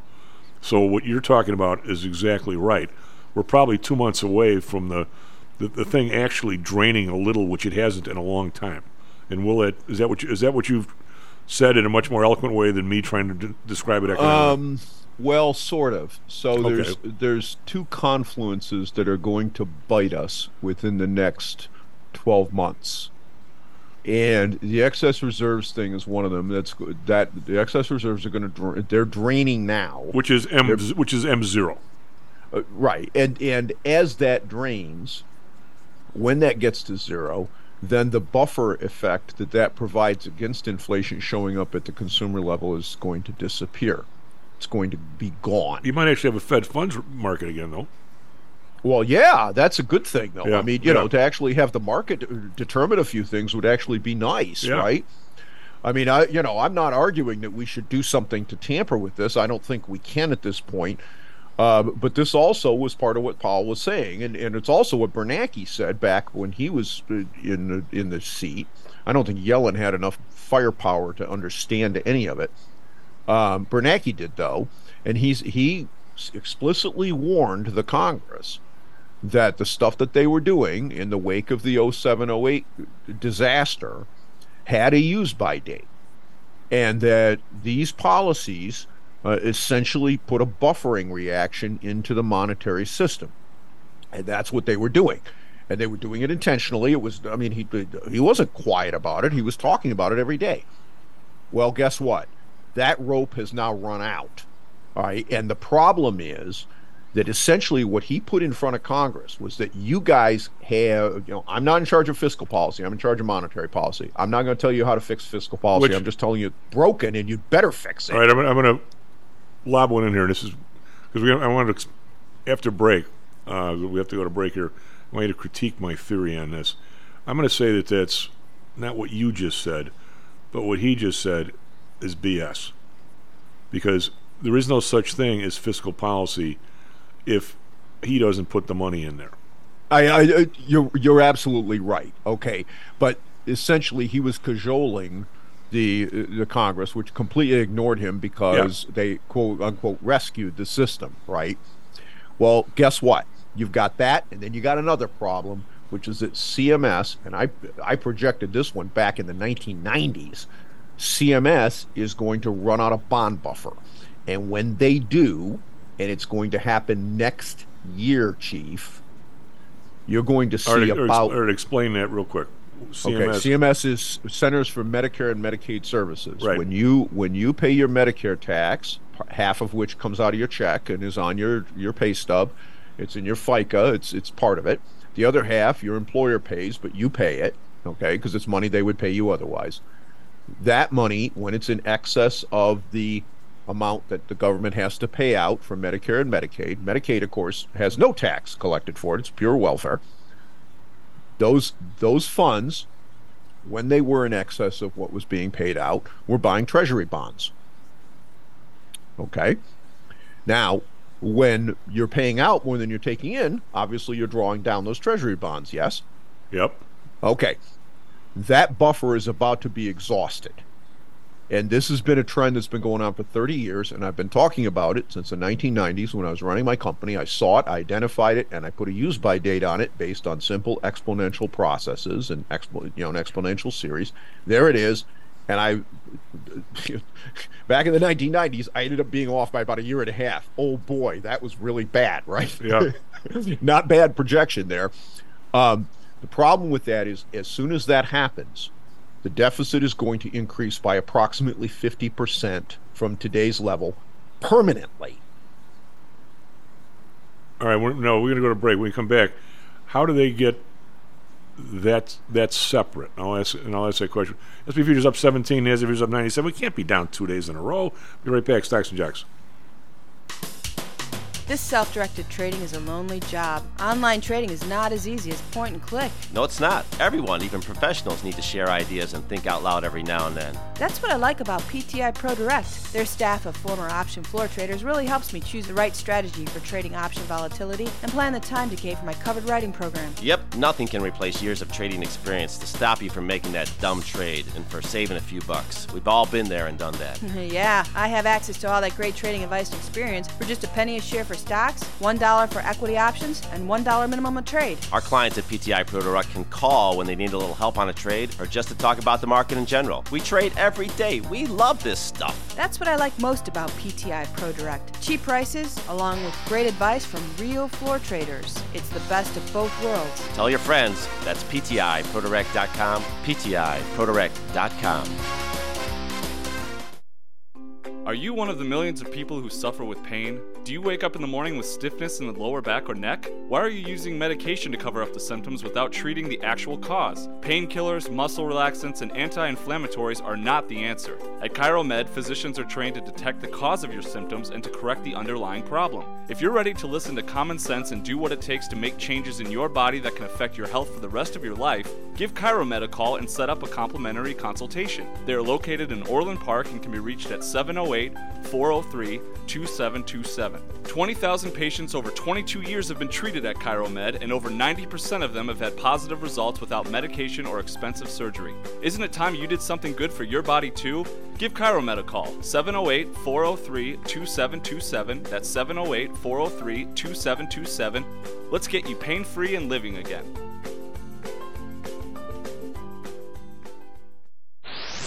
Stocks, jocks, Stocks and jocks. Stocks and jocks. You are out of control. Here, right now, right here, right now, right now.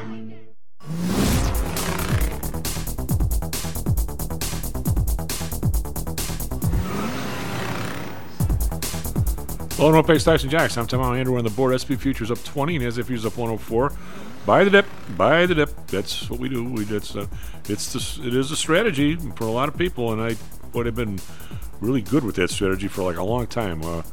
Let's hope we're not too late to the game and one day it doesn't happen. But as of today, we're buying into yesterday's dip and we're doing okay. Dow up 48, even with American Express now down 710. Virtually everything else in the Dow is green. Actually, I got Visa down $1.33. Those are the two that are down a little bit. Over in Asia, real quick, we've got the Nikkei down 186.6%. Hang Seng up 147.8. Back up over 19,000, 19,075. Shanghai down $1, call that flat. Over in Europe, we've got a little bit of a mixed bag. We got the DAX down 65.4%. We got the FTSE up 23.3. The CAC around up 21.3. So I guess we'll call that even across the board. Yesterday, Dow was up 163, mostly because of the healthcare stuff. Johnson & Johnson, a couple others, but S&P was down 31. Nasdaq was down 295. So we're making back, a third of that in the Nasdaq and 2/3 of it in the S&P already. Bonds, 10-year down 3 basis points, 3.82. The bond down 2 basis points, 2.43. Japan down 2.44. We've got oil, which is continuing to creep. We'll ask for Carl about this. I'm going to say this is a little bit of a breakout on oil. It's up $1.08, 76.73. It seems to have been contained under 75 for a real long time, and now it's kind of sneaking up through that old range at least. Brent down $1.10, 80.74. Natural gas unchanged, 2.75. RBOB up almost 4 cents, 2.78. Well, that's not good. Gold down 2.90, 19.68. It's still pretty much at a 2-month high. Silver up 5 cents, 25.01. Back up over 25, which is that a real problem staying. We'll see, maybe this time it will. Copper Unchanged 382. We've got Bitcoin up at 127, but still under 30,000, 29,850. We've got the U.S. dollar, which has been causing a lot of this. Today it's pretty much unchanged against the euro. The euro at 111. It is stronger again against the British pound at 128. The British pound made it up to 131 before collapsing this week. Andrew, what do you got for us, Trevi Weather Sports? All right, it is 7:41 here in Chicago on July 21st. Starting off with some sports, it's some baseball from yesterday. The Cubs lost to the Cardinals 7-2. The White Sox won over the Mets 6-2. And the Diamondbacks lost to the Braves 5-7. Over to Chicago weather, we are currently at 67 degrees. We have cloudy skies right now, but it looks like that's going to clear up throughout the day. We're going to have a high of 79, and that's going to hit around 4 p.m. Over in Phoenix, they're currently at 92 degrees. They got clear skies. They're going to have a high of 112. That excessive heat warning still in play, and that temperature is going to hit around 3 p.m. Now, finally, for Chicago traffic, looks like about nearly the same as our first hour, except maybe just a little bit heavier. Expect a little bit of delays if you're coming in on the Stevenson, Eisenhower, or through that Kennedy construction, and a little bit on the 94 as well. But otherwise, looks like there's no major accidents to report. And if you're on the outbound, you only got to look out if you're on the Kennedy or the Eisenhower. Other than that, roads are looking pretty clear on the outbound. So that's all I got. Back to you. Yeah, Carl, quick question regarding what you were saying about the Medicare part. There was an article, and this has to be a decade and a half plus ago, that I don't know what possessed me to not save it, or if I did, it's buried someplace. Somebody wrote a pretty decent piece on how every president since Kennedy, including Kennedy, has basically done at least one thing to bleep up the federal numbers. And I forget I forget what Kennedy's was, but I believe it was LBJ that before then, boy, I'm trying to remember before LBJ. Before then, when the federal government gave you their surplus or deficit, usually a deficit, but it wasn't that much in those days, Social Security was totally separate. So in other words, that was actually combined and stolen twice. But I believe, well, what I'm saying here is that if Social Security, for those that, this may seem like a opinionated statement, but it's actually a fact. Social Security was never designed as an insurance thing per se. It's basically, not that it wasn't supposed to sort of match up, basically as a welfare system and a tax. That if they got it right, maybe came close, right, Carl? Well, Social Security. The funny thing is, everybody loves to, in the political sphere, loves to scream about quote unquote entitlements, right? And if you're on the Democrat side of the aisle, then you scream about it one way. If you're on the Republican side of the aisle, you scream about it another way. But they're always screaming about, and they always put the two together: Social Security and Medicare. They never separate them out, even though they are two separate programs. Right. All right. They are funded with two separate taxes. And in point of fact, last year, the Social Security system ran a small surplus. Well, that's what I was saying about back in '68. We're talking about with LBJ hanging around. The Social Security surplus was huge. Oh, yeah. And so they would the federal government would report the deficit on all the other stuff, because that was supposed to be a trust fund, is $100 billion. And oh, by the way, Social Security is running a $98 billion surplus. They would always give you the two different numbers. So what LBJ said is, since one's a surplus and the other one looks bad, we'll yoke them together and give you one number. Right, and then and then it went the other way after a while. But I'm saying that's what he did to bleep with the numbers. And every president, Nixon did something, and somebody else did something, to where the numbers, if you look at a deficit or surplus from 1961 versus today, you're really not talking apples and oranges. Well, that's right. But here's the original design of both Social Security and Medicare was essentially as an annuity, with of course very long dated maturities, right? Because you start paying into them when you start working, right? And then then 65 is kind of the centroid on Social Security. You can take it early or you can take it late or whatever have you, but that's kind of the centroid date, and it always has been. And Medicare is essentially forced at 65. God help you if you don't actually sign up, because you get penalized on a permanent basis if you come back to it later. And it's ruinously bad. Well, you're okay. You're slightly off there. The basic Medicare, I don't think there's a penalty for that. But if no, you're wrong about that, because and my mother got nailed by this after Dad died. She unfortunately, she didn't do it on purpose. Okay, but she had a relatively short period of time, it was about 7 or 8 months, where she was technically not in the program. And she got hammered with a permanent penalty assessment that she couldn't get rid of, even though she didn't use anything. All right, as somebody who, shall we say, very familiar with it, girl, I'm not positive that I can argue with you on there's 3 different programs. All right? Yes. There's the basic, which is the hospital. Okay. Right. There's A, B, and then either Yeah. C or D, and and Okay, but and I'm then saying you I have- don't think you. I'm not sure about. In other words, if you get the hospital, that's the basic. That you just get that at 65. Right. If you want the doctor, it comes out of your Social Security. I mean, I know this because I do this for people. Correct. The Yeah, other but one it's is probably. I'm going to say it's $2 something a month. It's not cheap. It's a couple $100. It's not a huge amount of money, but it's not Well, small. I mean, it's something. But then if you want a supplement on top of that, okay, to cover what Medicare doesn't. Well, or Advantage, Yeah, which takes over the whole thing. Yeah, but okay, but if you just the regular supplement, Right. that's another $2 something. Right. And oh, by the way, if you want the drug piece, that's another $35. So you're Right. really talking almost $500 a month on top of the basic program. But what they don't want you to do, because I know somebody who did this, say, make it simple, Carl. Say it's the drug piece, and you say, I don't need the drug piece.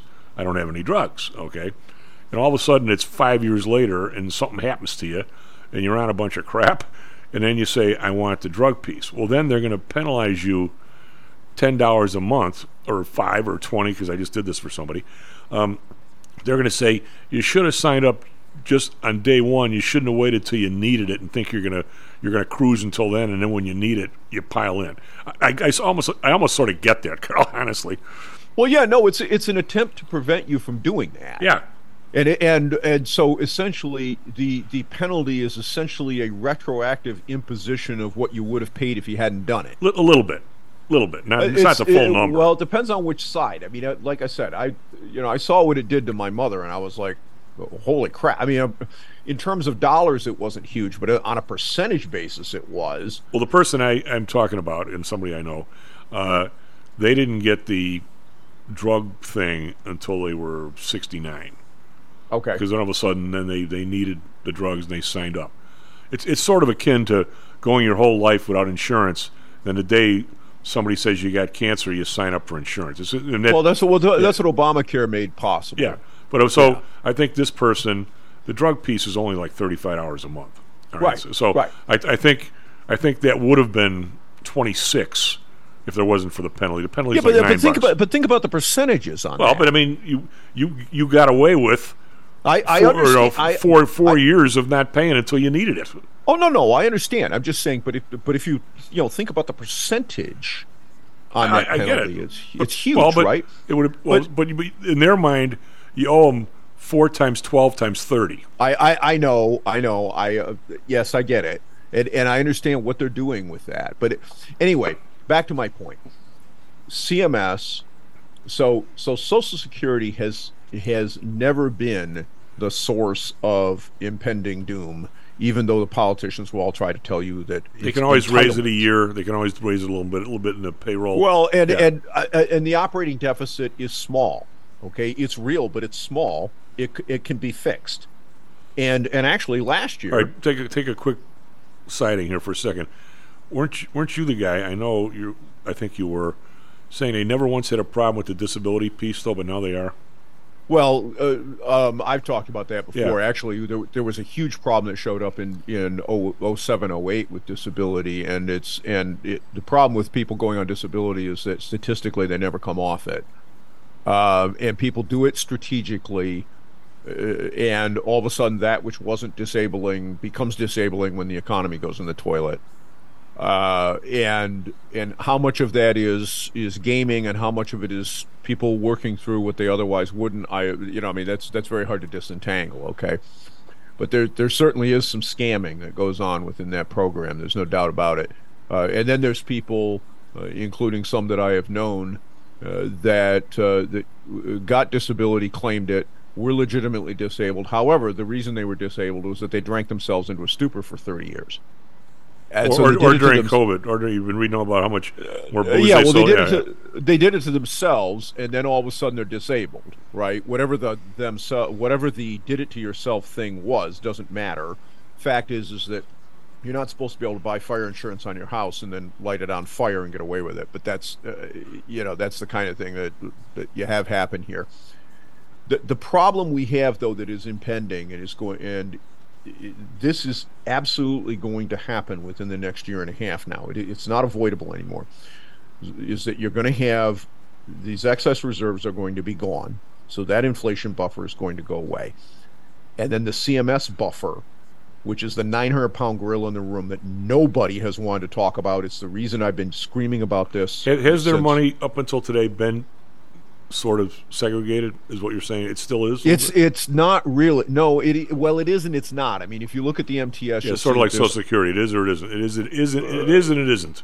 Right. So there's on budget and off budget, right? Is the way it's accounted for in the CMS statements, in the monthly Treasury statements. But the problem is that when those bonds have been redeemed, and the balance in that is zero, right? You can't do that anymore, right? You can't sell those off into the market anymore because there aren't any more. You're out. At that point, the deficit impact of that excess spending immediately and permanently shows up in the operating deficit. No way around it. Now, that they haven't found yet. Well, good luck. The law is that these programs cannot spend beyond that line. That's not going to hold. I'll tell you right now, it's not going to hold. There is no way. CMS is running an 80% operating deficit. How can you, Carl, on the one hand, and this is what obviously the theme of the show, and I'm not articulate enough to constantly put it out there. Maybe I should write something like you, because when you write something, everybody knows exactly what you're talking about. How can we, on the one hand, we can't wait to let more combinations in the healthcare area. We can't wait to let these people raise prices again and again and again for less care. At the same time, we know that we're paying for it and we're going broke. I mean, how can a government allow both of those things to happen? Well, because it's $1.05 in the economy today, and if you stop it, then there's not a recession, there's a depression immediately. The definition of an economic depression is more than a 10% decline in GDP. Well, I know if you take all the scamming out of the system in the medical system right now, and you go back to something approximating free market principles, the well, how do you even do that? These people don't even know what that means, Carl. I know. I'm just saying, if you got the scamming out, okay, the actual spend on medical care would go down about 80%. But think about what that means. Yeah, okay. Okay, that would be an instant 15% whack to GDP. You're talking. We are. I'm going to say at least middle-aged, grumpy guys that have owned our own businesses, that sort of understand this stuff, and have read a book without pictures once in a while, as most of the listeners, or else they wouldn't be listening to us. But your logic on this and mine is so different than today's world. I happen to know some people that one of them is circling the grave, a good friend of mine, has been dealing with Northwestern now for 6 months. Now, here's a hospital that has all these advances in surgery and this and that. I'm sure they have some incredibly talented people there. People can't wait to throw money at the place. The care that this guy has received has been abominable. And the expenses, even though he's 80-something, Medicare is getting the discounts, but I can't imagine what the list price would be. But if you and I were to look at that bill, or the various bills he's had in there, we would say, what are you doing? Oh, yeah. Prove to me for a second it costs that much to keep somebody in a room here. But they'll say, what do you suppose their overhead, does anybody know what the hell I'm talking about? Does anybody even know what their overhead rate is? And no. And it's got to be like 40, it's got to be like 40 or something. I mean, one of the people here in the building, his wife was in Northwestern for, whatever scan they gave her. She was in there for 2 hours on a Saturday morning for a few tests. They came out fine, by the way, so that's good. I think it was 19 something, and his Blue Cross wants him to pay 25% of it. The guy didn't have $5,000. What do you do for somebody? on machines that somebody probably donated, for God's sake, that cost you $20,000 on a Saturday morning, Carl. We're not talking Well- about brain surgery. Oh, I know, but this is, the thing is we're just not going to get. We have built a system over the space of decades. This didn't happen in a couple of years. It didn't happen with COVID. This is the entire reason we had this mess with COVID was because we had built this system. We built a system that the only check and balance against malpractice, against doing things that make no sense, and by the way, I'll define malpractice for you in this context. It's not mistakes. It's doing things that make no sense but do make a lot of money. Yep. Okay? The only check and balance against that in ordinary times is that if they do that and kill your wife, husband, mother, child, father, whatever, you can sue the pants off of them for it. Yeah, but good luck with that. It's 5 years, and maybe you'll be dead. Well, but the fact that you can actually go after them means that there is some inhibition on them doing it. Okay, some, not a lot, and yes, little you're right. little bit. Well, I'm just saying you're right in that the odds of you actually seeing any of the money instead of the attorney getting it all is not very good. But you're talking about mistakes. You're not talking about overcharges. No, I'm talking about things that objectively are stupid. They make absolutely no sense, but they're expensive as blankety blank, and either have no outcome that is positive, or potentially have a seriously negative outcome. But you're never going to get. Chief, there's a new study out that says that 4% of the time when you go into a hospital, this is about 1 in 20. Okay, 4% of the time when you go into a hospital, they get it wrong, and it either kills or permanently injures you. Or they get the fix you and charge even more for that. Well, but here's the thing: they charged you for the fact that this is like your car's your brakes are making some noise. You take it to the mechanic. He leaves one of the pads out. You come out of the place and you ram into a stop sign, or you run a kid over. Right, and 1 out of 20 times that happens. Well, we would never tolerate this in any other area of our economy. Here's a real stupid example, Carl. My old Suburban. All of a sudden, I'm smelling gas. Right, nobody can find a leak. All of a sudden, it's in the tank. Right, so Right. We put a new tank in. 3 weeks later, you smell gas. Smelling gas, and all of a sudden, it's not so bad. It's not so bad, and by bringing in one guy can't even smell it. Blah blah blah. So I bring it to this other place, and these Mexican guys are terrific. So they put a little pressure on it. Yeah.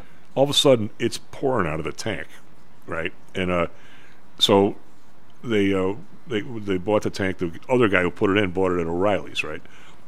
So they call O'Reilly's, and they go, you got to tow it back to the place. Now you can't drive it because it's pouring out. Right, it's just leaking gas all over the place, right? Plus the guys that helped me out, it's leaked all over the inside of their place. So they're trying.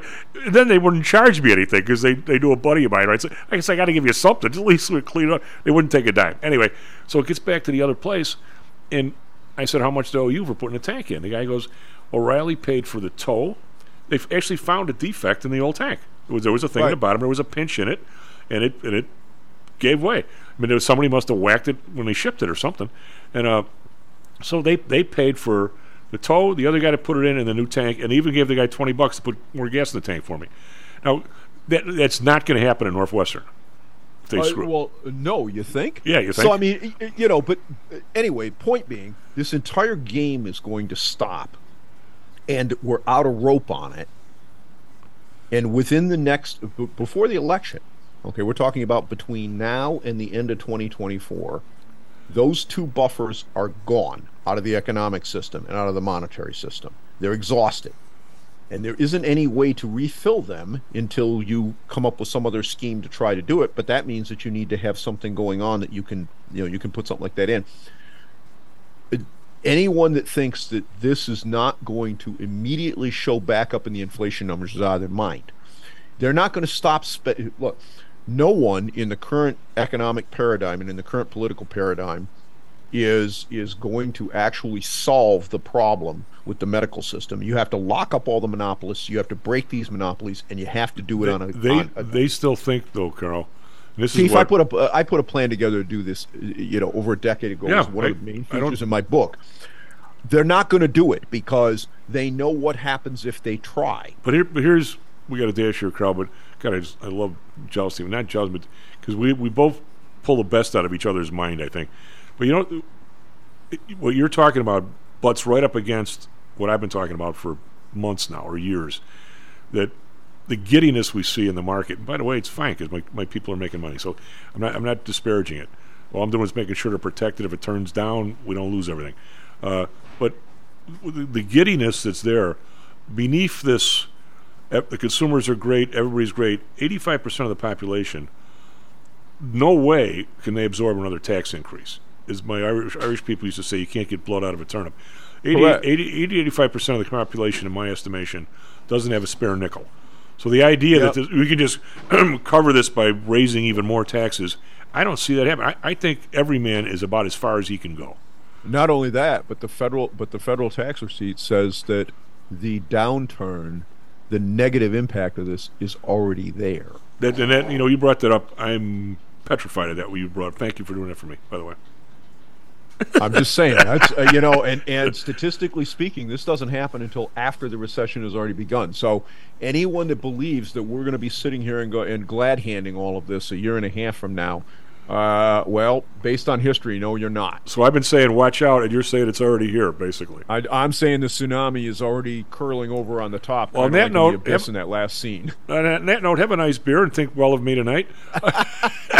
S&P Futures up 21. The S&P Futures up 105. Back on Monday, Stocks and Jocks. Stocks and Jocks is brought to you by PTI Securities and Futures. Go to PTIsecurities.com. PTI Pro Direct. Trade for as low as a penny per share and $1 per option contract. Learn more at PTIProDirect.com. Nadex, offering an intuitive way to trade the financial markets. Visit nadex.com. Home Source Realty. Call Audrey Johnson at 708-349-3456. Hamzy Analytics. Listen to Fari Hamzy every other Thursday and visit HamzyAnalytics.com. ChiroMed. Back or neck pain? Schedule a complimentary consultation by calling 708-403-2727. DAX Research. Tune in for David Andelman's technical analysis on Mondays and Thursdays and call 1-800-821-4968.